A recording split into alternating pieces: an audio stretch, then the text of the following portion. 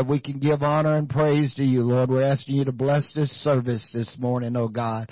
Let your Spirit be upon us. We give thanks and praise in Jesus' name. Amen. We want Brother Miller to come, amen, and continue to tell us about restoring our life. Amen.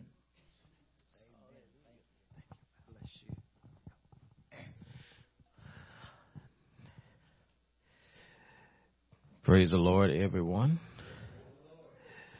Good to be in the house of the Lord once again. So glad for what God is doing. Thankful for what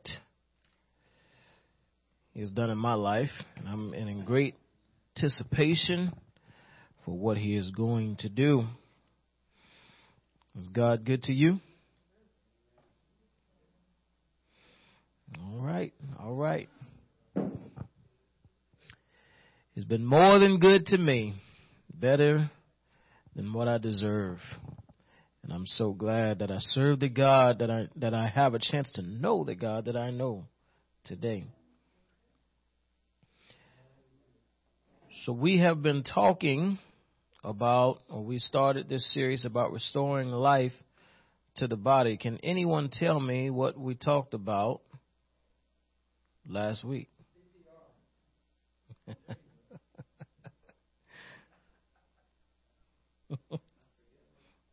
Unforgiveness.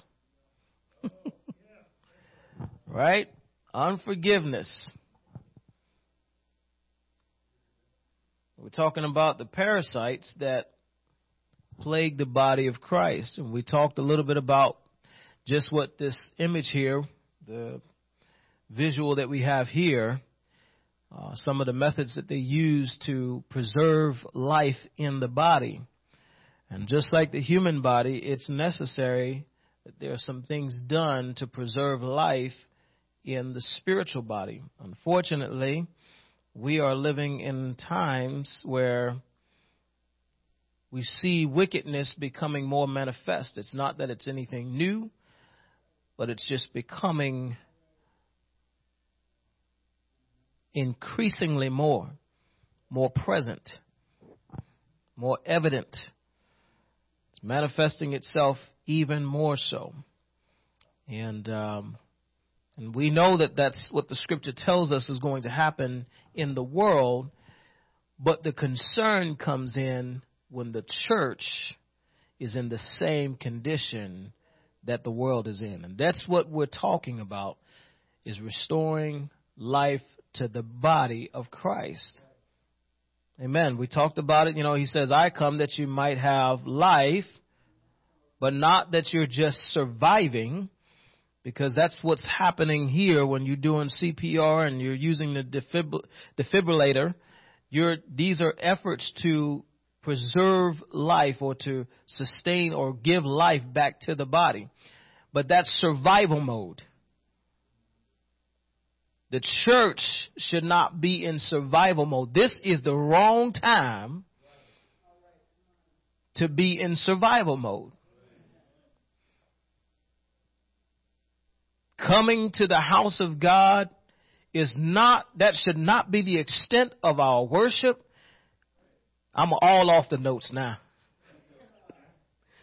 But that should not be the extent of our worship. Sunday morning, Wednesday evening, and whatever special services and revivals that come along, there should be a whole lot more to our worship to God than just a service schedule. When you are doing things to check the block as a child of God, you are probably in survival mode. Now, the scripture does talk about going to the elders and calling the elders of the church when you want to be prayed for and need healing, but that's not the only method by which you can be healed. You should have a prayer life on your own. You should be able to communicate with God on your own, in your own home. Sometimes that's all it takes is you having your own prayer. Some folks calling the elders of the church and they ain't even prayed themselves. They want miracles to be performed and They want to see miraculous things happen from the elders praying, but they're not praying.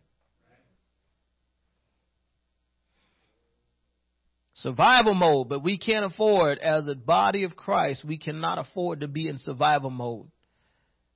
Coming to the house of God, every moment we come in. David said, I was glad when they said unto me, let us go into the house of the Lord. You know what that means? He says, I anticipated the moment when I could go into the house of God.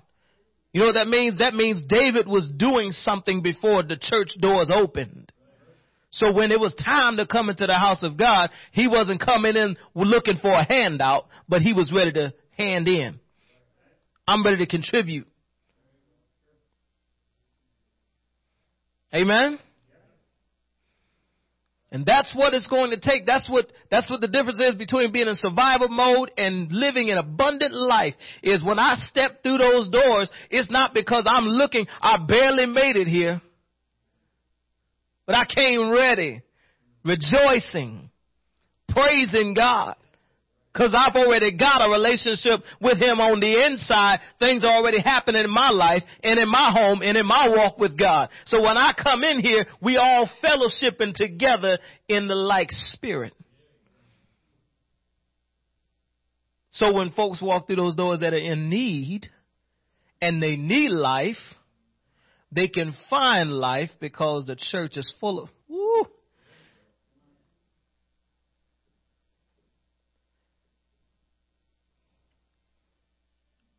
So we got to get rid of these parasites. One of those parasites we talked about is unforgiveness. And so I want to talk a little bit more about that before I move on to the next topic here. Just some things I was going to bring out. Now, I mentioned this last week about folks that talk about I can't forgive. It is not a matter of can't. It's a matter of won't forgive. Now, the difference between the words can't and won't are as follows. Can't or cannot means to be unable to do something. A lot of times I tell my kids, I tell people, the only thing you can't do is probably what you're not supposed to be doing. You can't fly because you ain't supposed to be flying. Now, when we are transformed, when Jesus comes back, right? We sing that song, I'll fly away one day, but that ain't today. He put us on this earth because we got a responsibility, we got a job to do. Amen? People trying to fly away to heaven don't want to do the work. But it's not a matter of can't. It's a matter of won't. Won't or will not.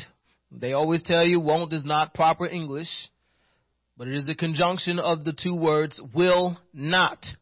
To be unwilling to do something. That is a word, by the way, that you can use. It's just not considered proper English. But will not. To be unwilling to do something. So, based upon these two definitions, we should be able to identify the difference between can't, inability, and won't, unwillingness. Now the word will is used to express desire, choice, and consent. Notice what I said, desire, choice, and consent. Now I'm not making this stuff up. This is in the dictionary. But the word will signifies commitment. Therefore, if we will have this parasite of unforgiveness removed, we must take the prescribed spiritual medication known as charity. This is your medicine for getting rid of unforgiveness. We'll talk about why in just a second. The essence of charity is not merely based upon the good deeds and donations we provide to others. Giving can be a gesture or an expression of charity. However, charity rests within the divine character and personality of Jesus Christ. The Apostle Paul explains the effects while disclosing the incompatibilities of charity in 1 Corinthians chapter 13. So we can go to 1 Corinthians chapter 13. I'm going to read it in the Amplified Version, if y'all don't mind, but you can follow along in the King James Version. 1 Corinthians chapter 13. And I will be making several references to the Amplified Version as we're going through the lessons today. So beginning with verse 1, and again I'm reading in the Amplified Version, you can follow along in the King James. Paul says, if I can speak in the tongues of men and even of angels, but have not love, because charity obviously is another word for love.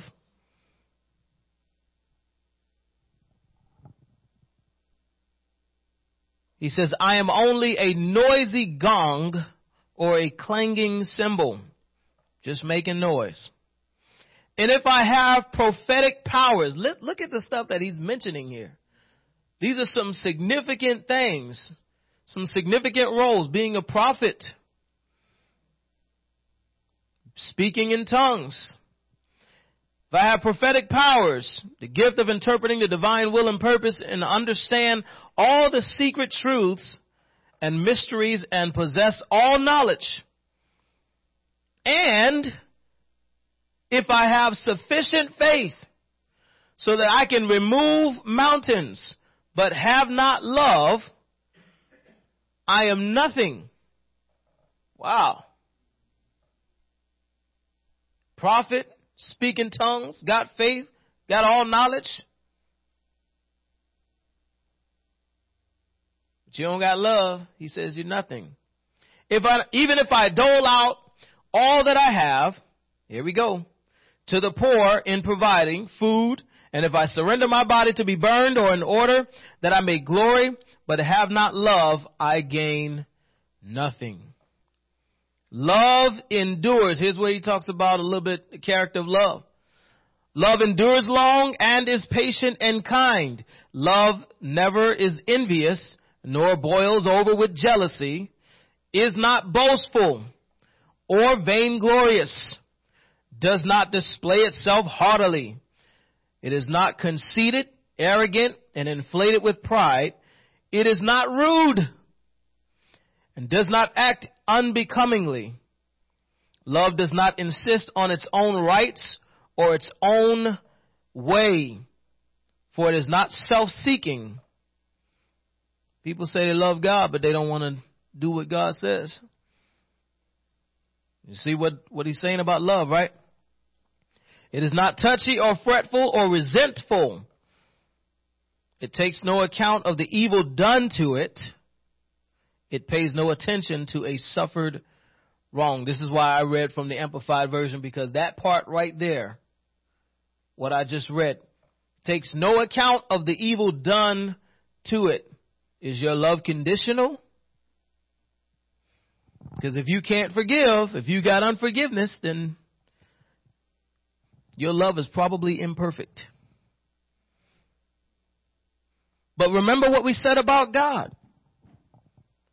God is willing to forgive us, right? So if God is willing to forgive us of the sins, we are the ones that did him wrong. He's never done us wrong. But at any given time, he's willing to forgive us. He's ready and willing to forgive us because of his perfect love. Now, if we say we are followers of him, we say we are believers in God, we believe in his word, we embrace his word, we live it, his word is in us, then that means we should be of the same attitude, right? Why y'all quiet? Some folks say, well, I'll love you and we'll be able to repair after you come back and reconcile with me. Some folks may not come back. So how long are you going to stay in that position? Remember, forgiveness is a reflection of your heart. Right? Okay.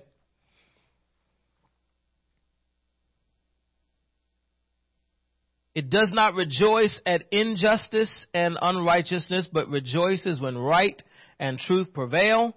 Love bears up under anything and everything that comes, is ever ready to believe the best of every person.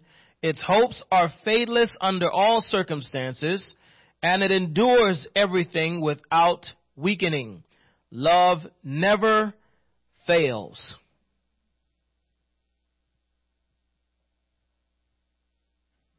So God's love is perfect. We're not talking about the love of the world. We're not talking about, that's the type of love that just comes and goes depending on circumstances. Jesus says, love your enemies. Guess what? Enemies don't like you. They're not coming asking you to forgive them. Right? But if you love them, you will automatically be willing to forgive them as a condition of your heart because of your relationship with God. This is where some people get stuck.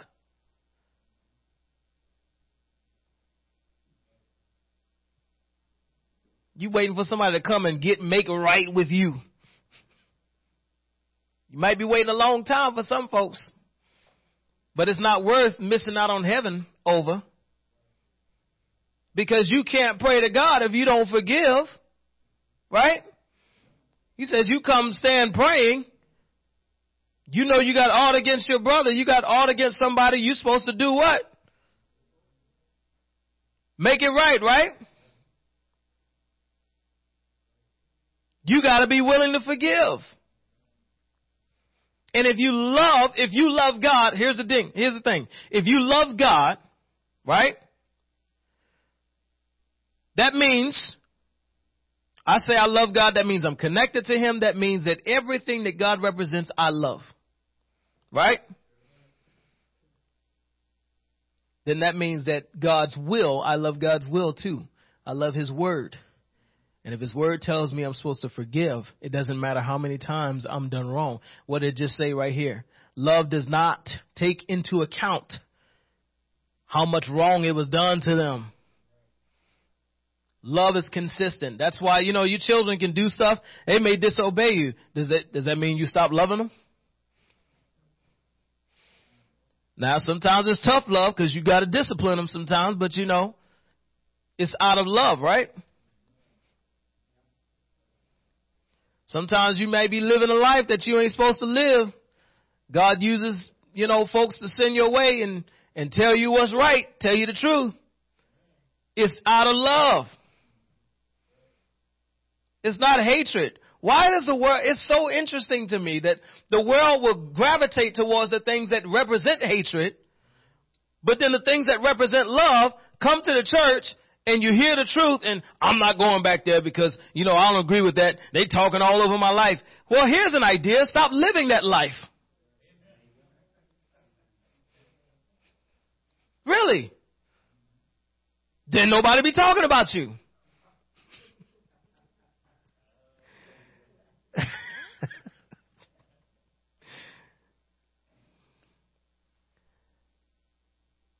Love. A lot of folks use that word, but that word is, love is not conditional. That's what Paul was saying. Love is one of those things. And, even the whole law, Jesus says, the whole law hangs on love. Loving God with everything in you. But if you can love God who you can't see, surely you can love those that you come in contact with every day. I said this before, I say it again. One of the things that helps us to love folks or keep focused on love is to remember that it's not, you got some folks that will do you wrong, but you have to keep in mind there is a spiritual influence behind everything that's happening. That's why Paul says our warfare is not carnal. The weapons of our warfare are not carnal, right? It's spiritual. The nature of our warfare is spiritual, and we have to stay focused on that. That's what's going to help us love the person and hate the sin and the spiritual influence behind the person. That's how God looks at it. That's why he's able to love the sinner. He doesn't love the sin, but he loves the sinner, the individual, because they can be redeemed. They can be restored. God can do that. Sin is just in opposition. You can't redeem sin, but you can redeem the sinner. So God loves everyone. There's not one person that he hates. He loves everyone. For God so loved the world, not just individuals that he, that had it together or thought they had it together. But for God so loved the world that he gave his only begotten son. That whosoever, right? Wherever you come from, whoever you are, whatever your background, whatever your history is, whosoever believeth on him shall not perish, but have everlasting life, right? Well, it is not God's will for us to perish, that any would perish, but that all should come to repentance, right? Good. So, let's start loving. You start loving, you find yourself not having an issue with forgiving. It may not change that individual, but love will change you. Amen? So we're going to move on to the next topic here. I just wanted to give you all that spiritual medication there of love. We need to continue to stay in the love of God. That will enable us to forgive. We're going to talk about inconsistency is another parasite. 1 Kings 18:21. This will be in the King James. I'm going to read this and then I'm going to use John Gill's exposition of the Bible. There's some things that he brings out for this particular verse, but I'm going to read it from the King James first. And it says, and Elijah came unto all the people. If you know the story about Elijah and what happened with the prophets of Baal and all this madness that was going on, right? This particular point in time, Elijah came unto all the people and said, how long halt ye between two opinions? If the Lord be God, follow him. But if Baal, then follow him. And the people answered him not a word. So Elijah came unto all the people. They were assembled. They're said to be assembled at Mount Carmel. And said, how long halt ye between two opinions? Listen to this exposition here. Sometimes inclining to the one and sometimes to the other. As a lame man in walking, his body moves sometimes to one side and sometimes to another. Or leap ye upon two branches like a bird that leaps or hops from one branch to another and never settles long. Or rather, it denotes the confusion of their thoughts, being like branches of trees twisted and implicated, thus upbraiding them with their inconstancy and fickleness. What their two opinions were may be learnt from the next clause. If the Lord be God, follow him. But if Baal, then follow him.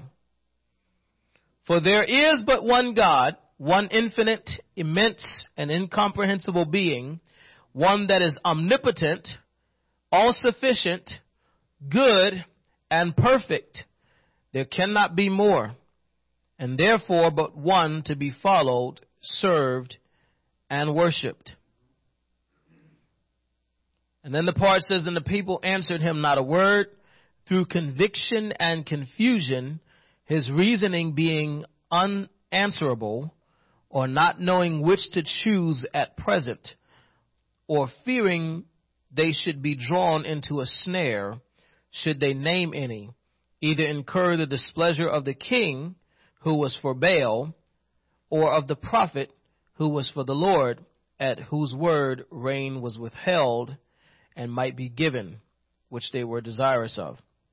In other words, he calls them out, and he says, How long are you going to sit and waver back and forth between two opinions? Figure it out. If God is the true God, then serve him. If Baal is the true God, serve him.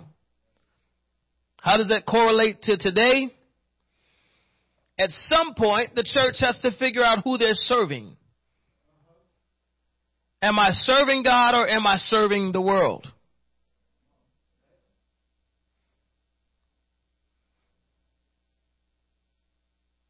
Is money my God? Some folks will sit there and skip church just to make an extra buck. But I'm a follower of Christ. Some folks won't pay their tithes just to try to save some money, even though the scripture says pay your tithes. I'm not up here to, give no promotions or, promote anything specific. I don't even know records or nothing like that. But the bottom line is the word of God tells us how we're supposed to live, how we're supposed to conduct ourselves, right? And these are things that Christians do. I got to go to a concert, so I'm going to skip church service to go to a concert. These are Christians. I'm not talking about the world.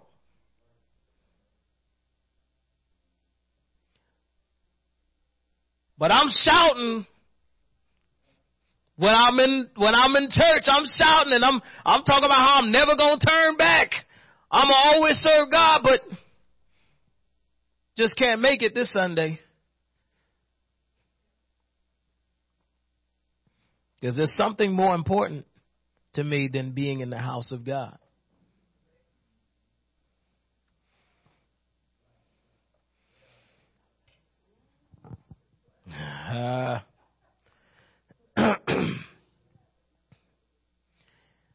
Let me tell you, the world is not, the world looks at us sometimes like we crazy. We will speak so boldly. We'll come in and testify in the house of God and, we'll put other folks down about the lifestyle that they're living, but we're just as inconsistent and wavering as a body.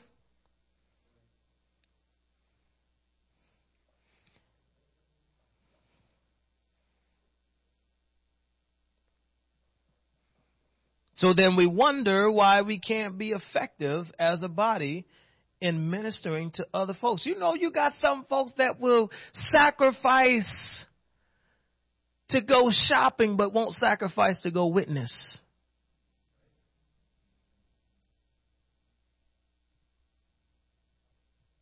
Man, the latest craze is out. I got to hit this up now. Might not be another opportunity, but that soul that may not have another opportunity to live, it's all right if I pass that opportunity up to witness to them.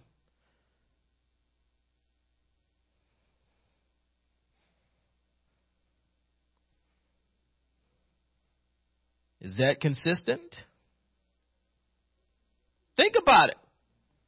These are the proclamations we make as Christians. Because, a lot of folks, sometimes I think we may have amnesia. I'm talking about the body of Christ as a whole. Sometimes we have amnesia because we'll say some stuff, like a few months back or earlier in the year. Remember the New Year's resolution? I'm going to be in church every service and I'm going to do this and I'm going to commit to this. And then by the time the year is ending out, how many services have I missed that I could have gone to? Wait. Forget coming to the house of God. How many souls have I passed by that I had an opportunity to talk to about God and I chose not to? Let me bring it out a little bit more. How many times did I have a chance to fellowship with my brothers and sisters in Christ who I say I believe in, and I neglected to do so because I didn't want to be around my brothers and sisters?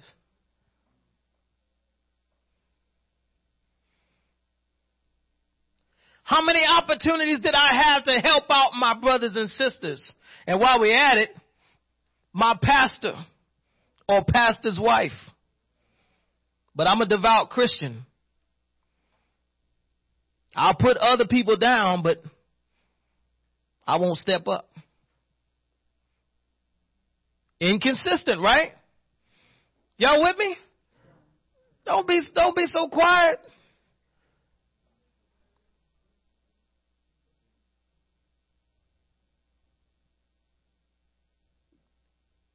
The world looks at us and says, well, what's really going on? Because they're calling us confused, but from what we see, why is it worth going to the church when I see a lot of confusion going on in the church?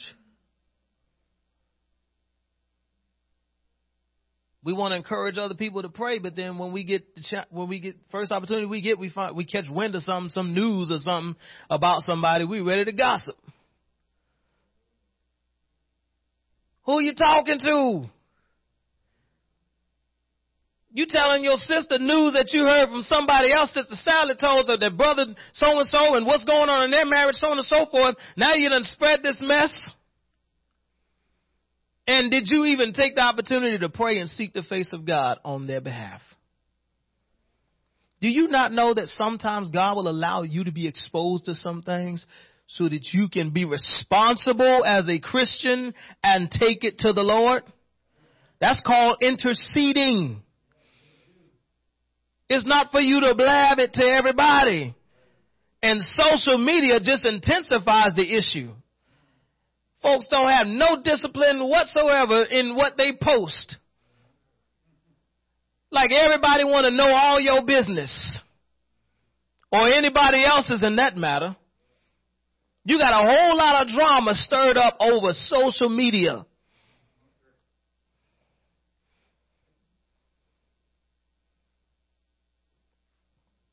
Girl, you know what I heard? And that's when, as a responsible Christian, we respond, I don't want to know what you heard. Take it to the Lord in prayer. Can you imagine if that was you know how many gossip sessions would be stopped if people would respond that way? Because if I got an issue, I can call you and seek encouragement. That's my issue though. That's between us. But if I'm calling you about somebody else's issue, ladies and gentlemen, that's gossip. Oh, and did you know that you can gossip about good stuff too? No, we don't want to talk about that.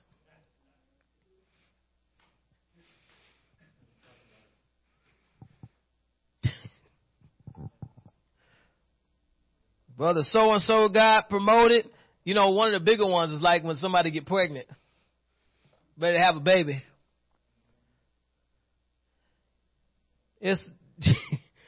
We're living in a time now where, it used to be snail mail, but now you got the whole half of the country know before the day is through. You got friends of friends of friends, and it's good news, but did you ask if that person wanted that to be spread? This is stuff. Y'all saw that it says love is not rude, right? Consideration. Sometimes it's something as simple as that. I like to think about this a lot of times because most of the issues we have as people, as human beings, have a lot to do with personality and how we treat one another. Really. Most of the conflicts that we have in our society have a lot to do with how we treat one another. All it takes is one small offense, and I may not even know it, but, I may have done something or I said something, shared some news about, what's going on in your life to somebody else. That's why a lot of times people ask me about certain things, even with my wife.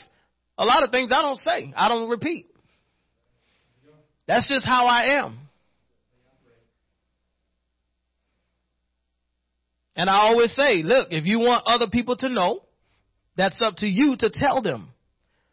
But if you're coming to me, you can rest assured you don't have to worry about it being repeated.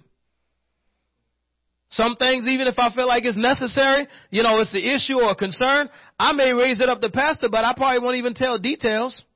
I'll just let them know, hey, just might want to get with so-and-so. It just depends on what it is. If it's life-threatening, it might be a little different case. Because if you're trying to take your life or somebody else, that's a whole different issue. But if you're confiding in brothers and sisters, the scripture talks about, and I'm this is further down in the notes, but the scripture talks about it says confess your faults one to another, right? One of the reasons why people don't want to confess nothing to anybody because they're afraid somebody going to talk to the wrong people. And we have a big issue with that. But guess what? If the scripture says confess your faults one to another, guess what that means? If we can't do that, there's a hindrance in the body. We're inconsistent. When you got to sit and pull up a list and say, oh, no, I can't talk to that individual. I can't. No, that one's not good either. Yeah. No, I can't talk to them either, man. And the list just keeps getting smaller and smaller. You know how you find out if people talk too much? Because they'll be the same one talking to you about somebody else.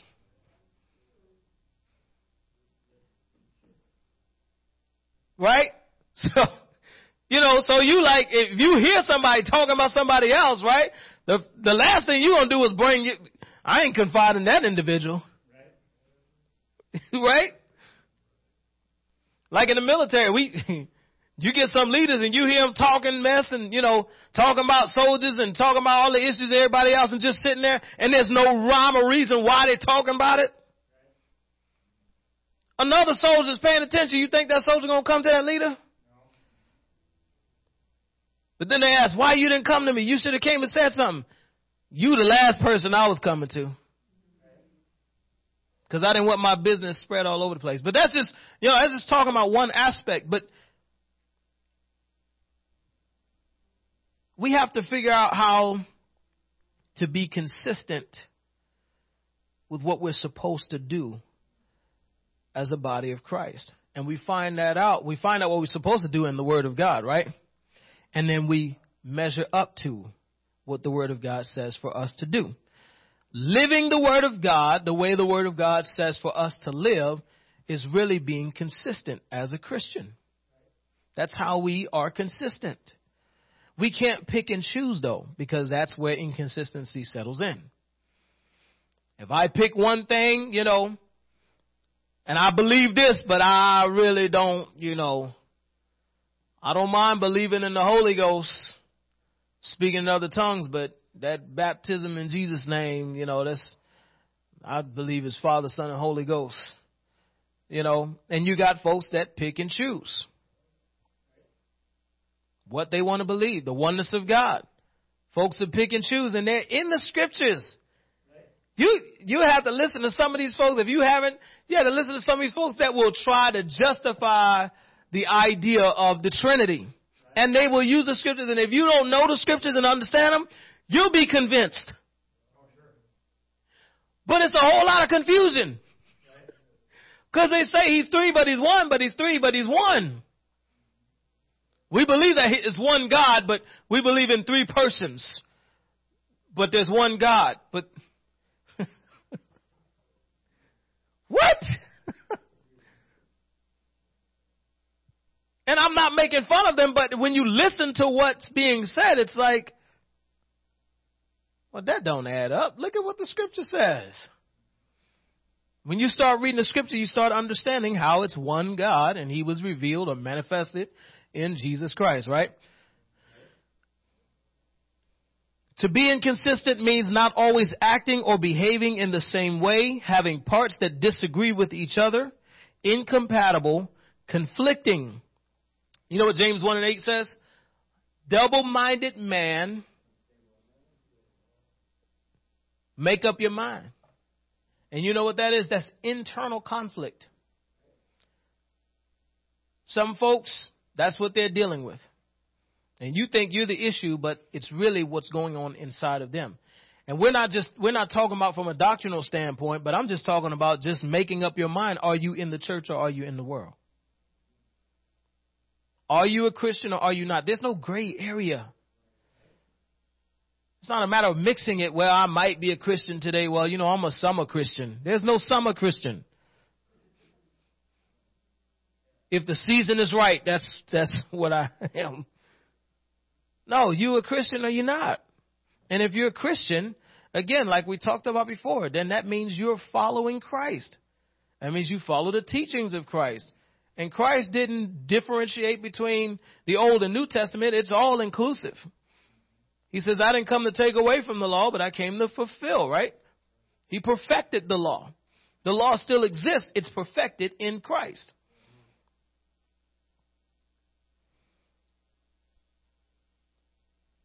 Some of the symptoms of inconsistency are nutrient deficiency, lacking the spiritual vitamins and minerals of God's word. Luke chapter 4 verse 4 says, and Jesus answered when he was tempted in the wilderness. And one of the things that Satan asked him to do was turn the stones into bread. He said what? It is written, right? That man shall not live by bread alone, but by every word of God. So, what was Jesus saying here?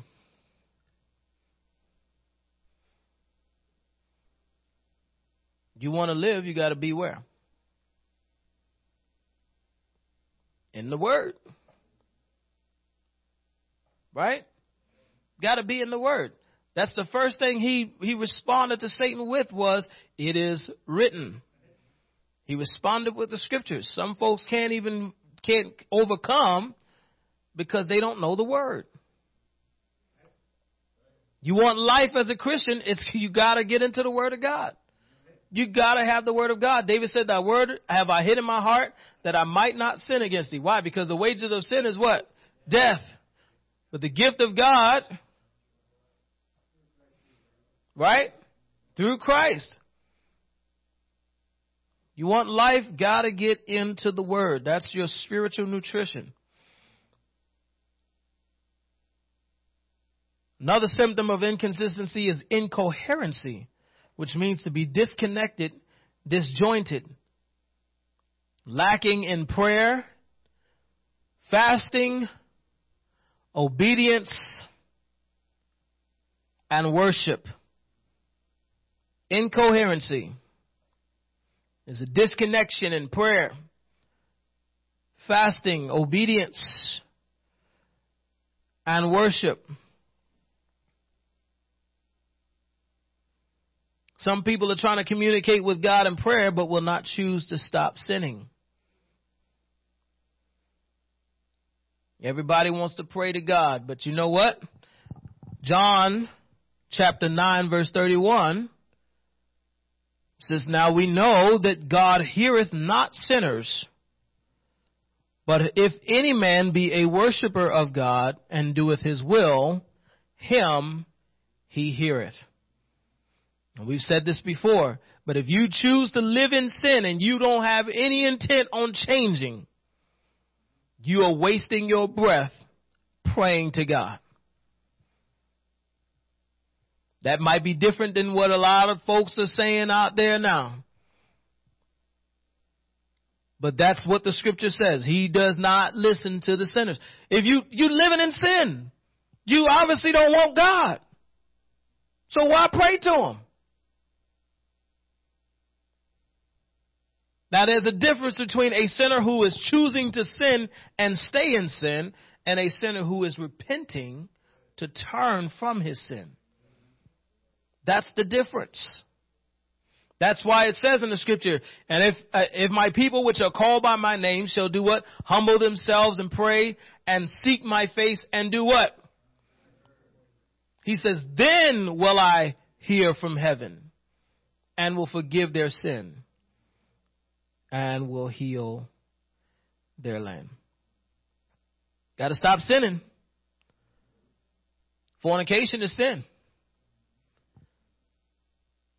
Nobody want to talk about fornication because, it's all right. We talk about adultery all day long.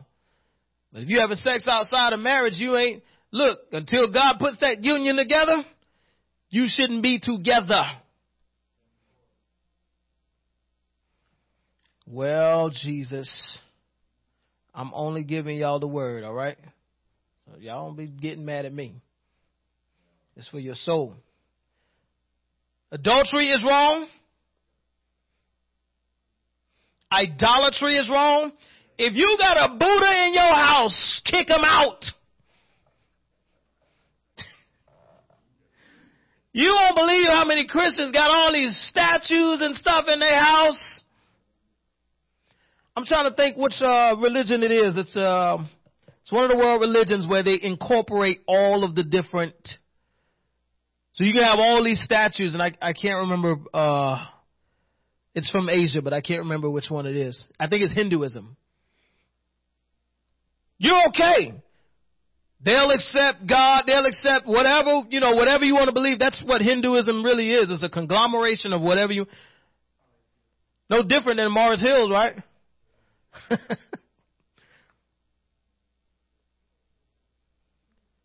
But that's confusion. So who's right? If it's okay to believe in everything, but one negates the other, who's right? You saying this is what I got to do to be right? You saying something totally opposite, but we all under one umbrella.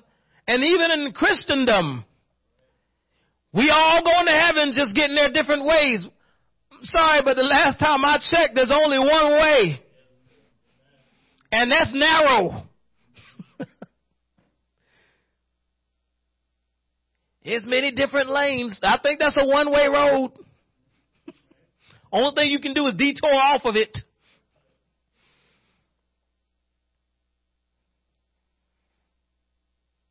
Well,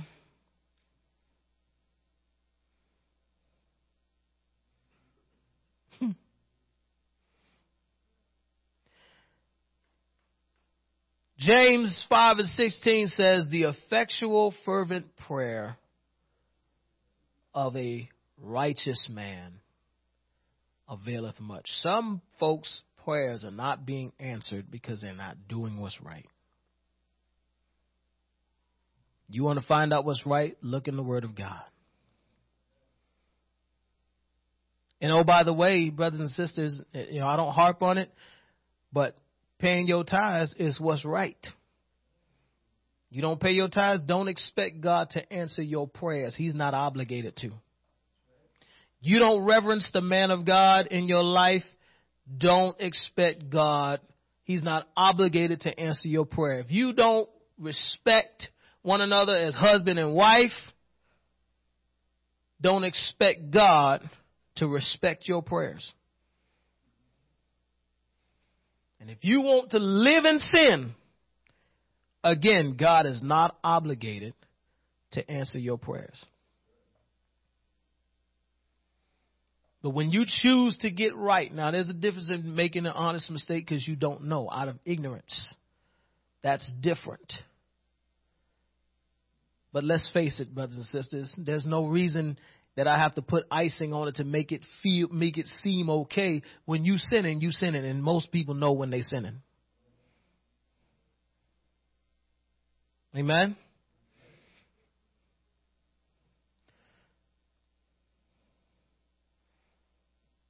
Talk about fasting. Oh! Well, let's not talk about fasting right now.